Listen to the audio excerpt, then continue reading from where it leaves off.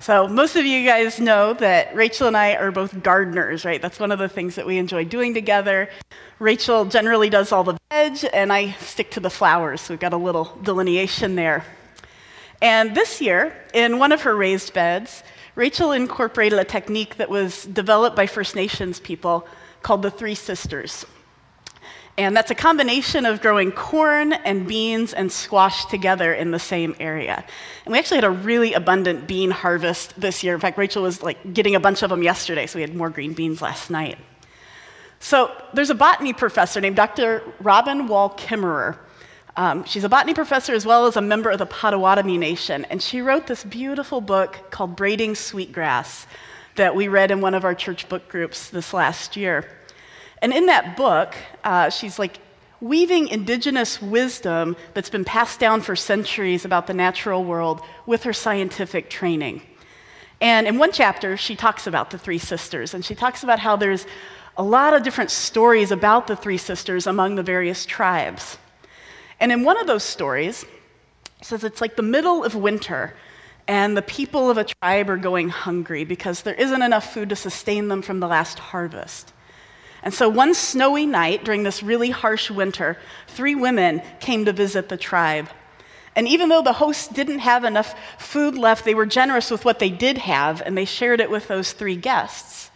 And then in gratitude for the selflessness of the hosts, the 3 women then revealed themselves and they gave their names: corn, beans, and squash. And then they offered a bundle of their seeds to the people so that the tribe would never go hungry again. Right, and so stories like these are meant to help pass down knowledge. Right? They say, we know that these 3 crops grow well together and they can be stored so that they can prevent starvation. And so that method of growing the Three Sisters was widely used actually throughout much of the eastern United States and actually all through North America, from Ontario all the way down to Florida, at the time that the European colonizers arrived. And the Europeans were so used to segregating their crops and planting them in rows like we do, right? You got your corn in a row and you got your bean field, and those are all in a row. And so they looked at the agricultural practices and they judged them as inferior because they looked messy. But science is now revealing what the native nations have always known, that these plants actually have a symbiotic relationship that allows them to grow together, and it provides essential nutrients that humans need to survive. So after planting, how this works is the corn, it sprouts up first. And it shoots straight up, and it focuses all its energy on height. Right? And then come the beans, and the beans start kind of low, and they start with their leaves just kind of coming out. And you know how beans get, if you've ever grown green beans or any kind of beans, they start to get these big, long strands that come out from them. But they only start to develop those when the corn is strong enough to start to support them. And then the little tips of those bean stems, which are driven by hormones, they can actually kind of dance around up to 1 meter a day, actually just looking for something to land on, right? Whether that's a fence or, in this case, a corn. And then they just sort of win their way around it in this embrace. And if the corn doesn't shoot up enough early on, the beans would overpower it and strangle it. But as it usually happens, the corn is robust enough by that point to handle the beans, and then that keeps the beans off the ground, where they'd be more susceptible to be eaten by critters. And then the squash germinates last. Right, so while the beans and the corn are rising skyward, the squash starts to spread out low on the ground. So our squash didn't produce quite as well this year, and I tried to bring in a big squash leaf for those of you who maybe haven't seen one, but it wilted on the way in. But they're huge, and it's hard to explain just how long and thick these stems get, and they just go all over the garden. And so I actually get in a little bit of trouble when I go into the garden and I'm trying to get some herbs or tomatoes for dinner because I accidentally step on them, and then I have to apologize. But the squash just kind of go everywhere. And the way that they help is they lock the moisture into the ground, and they also keep some of the critters away. Because when I actually went to pick this morning, I remembered, oh yeah, squash have pricklies all the way down them. And so all of those got in my hand, and now I can touch it because it's smooth again. But squash is really untidy. But these 3 crops also work together well under the ground. Right, so corn has really shallow roots, and so it takes some of the water off of the top, and then once they've had a drink and the water goes down, then the beans can have their drink, and then the squash, their strategy is to spread out so that they're like drinking from a different cup, so to speak. And all three of these crops need a lot of nitrogen. When farmers and gardeners rotate crops, it's usually because there's a nutrient or two that gets depleted from the soil. But beans have a really special relationship with a certain bacteria, and it makes them like nitrogen-producing machines. And they're so good at making it that they can actually supply all three of those crops with what they need. Now, I tell you about the three sisters because I think they provide a really simple picture of a symbiotic relationship. Right? Each one of these crops depends on the other to thrive and works together, just as they depend on humans to plant them, and then humans have depended on them to provide the nutrients needed to survive many harsh winters over the centuries. And in our faith tradition, we also see this relationship of mutuality between humans and nature and the Creator. Right, this idea of a symbiotic relationship is very much part of our faith, but sometimes layers of cultural influences in time, they start to distort our understandings of this. And one of our distorting lenses that's crept into our faith, largely through Greek and Roman influences, and even more so during the Enlightenment, is the idea that humans stand above nature. Right, that we stand at the top of the created order, or sometimes it's pictured as the center of the creation, and that we exercise dominion over it. And that idea primarily comes from a misreading of Genesis 1-3. So in Genesis chapter 1, we've got the first story of the creation of humans. And it says this, right after God makes the humans, God says, "Be fruitful and increase in number. Fill the earth and subdue," or have dominion over it. "Rule over the fish in the sea and the birds in the sky and over every living creature that moves on the ground." And then God said, "I give you every seed-bearing plant on the face of the whole earth and every tree that has fruit with seed in it, and they will be yours for food." Right? And so from that, this idea of subduing the earth or of ruling over its creatures and having dominion or domination over nature sprouted. But I think to take that idea and then just run with it based on those few verses actually ignores the next two chapters and quite a lot of the rest of the Hebrew texts. Right? There are two distinct creation stories in Genesis. And this first one, it highlights the freedom of the humans, right, to eat and to rule and to move about.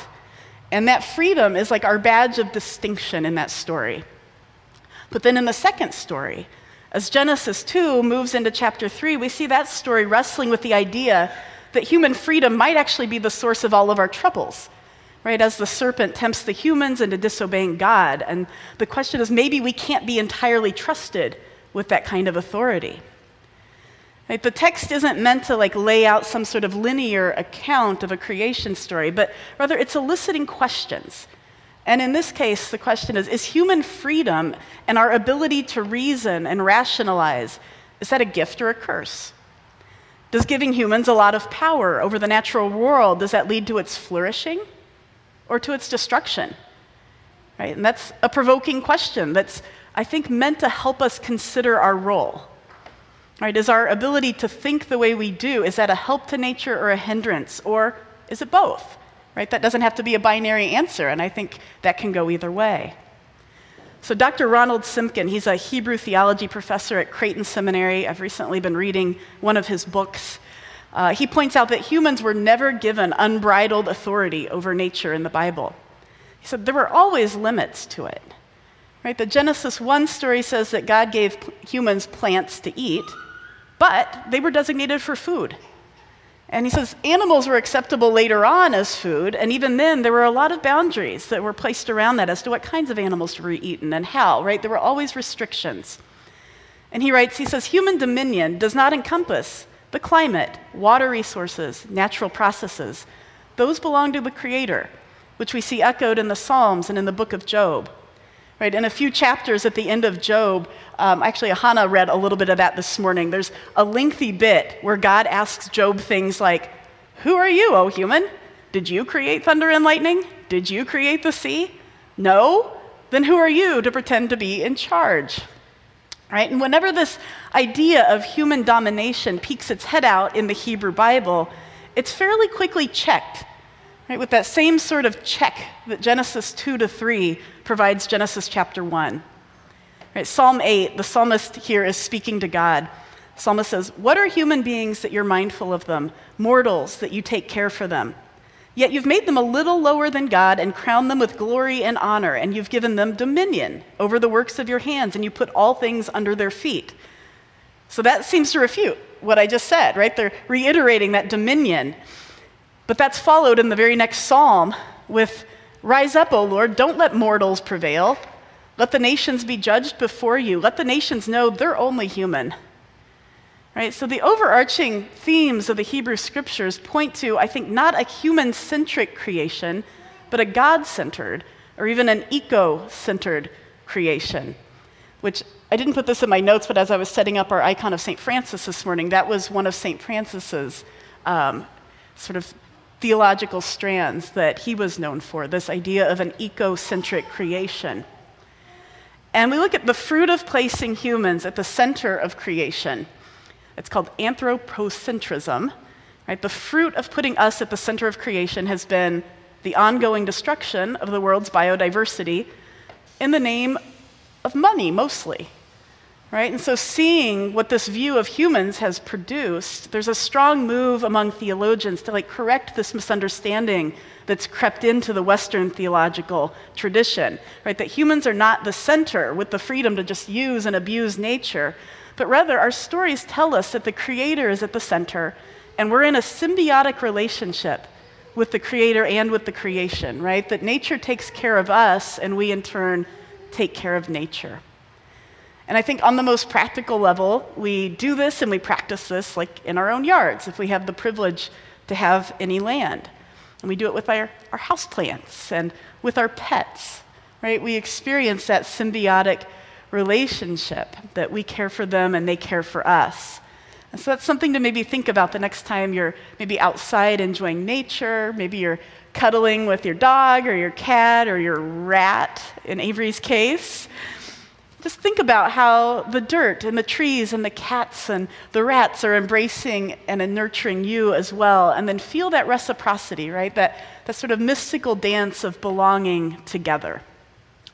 We close with a quote from Robin Wall Kimmerer. She says, "If there's a lesson that we can learn from the three sisters, it's that we should respect one another, support one another, bring your gift to the world, and receive the gift of others, and then there will be enough for all." So with that, we'll have a moment of meditation. We often do a minute or two of just silence or of guided meditation.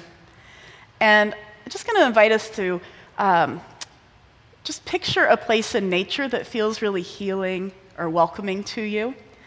And then when you're in that space, maybe we can just concentrate on that verse where it says the Creator took the human and put them in the Garden of Eden to work it and take care of it. Right? And then think about sort of our obligation or our responsibility to those spaces. So get yourself comfortable, and we'll just sort of let ourselves be in that space and think about that symbiotic relationship, and I'll let you know when the time is up. Come, Holy Spirit.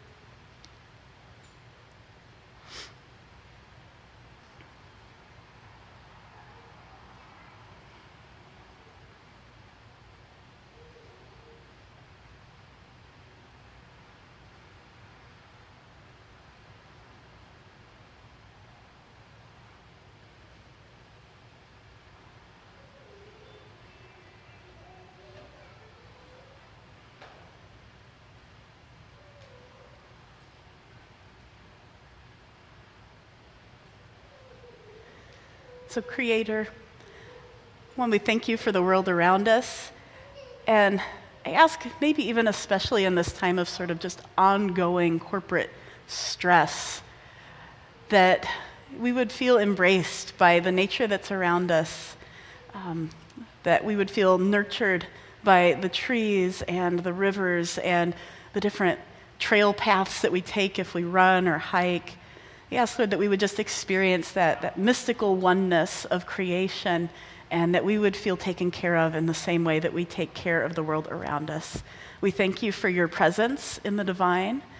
Just as you were in a burning bush, and just as you've been seen as part of like a bird and in the animal creation, we ask, God, that we would experience you throughout this earth temple. Ask that you would help us to take care of it and feel embraced. Amen.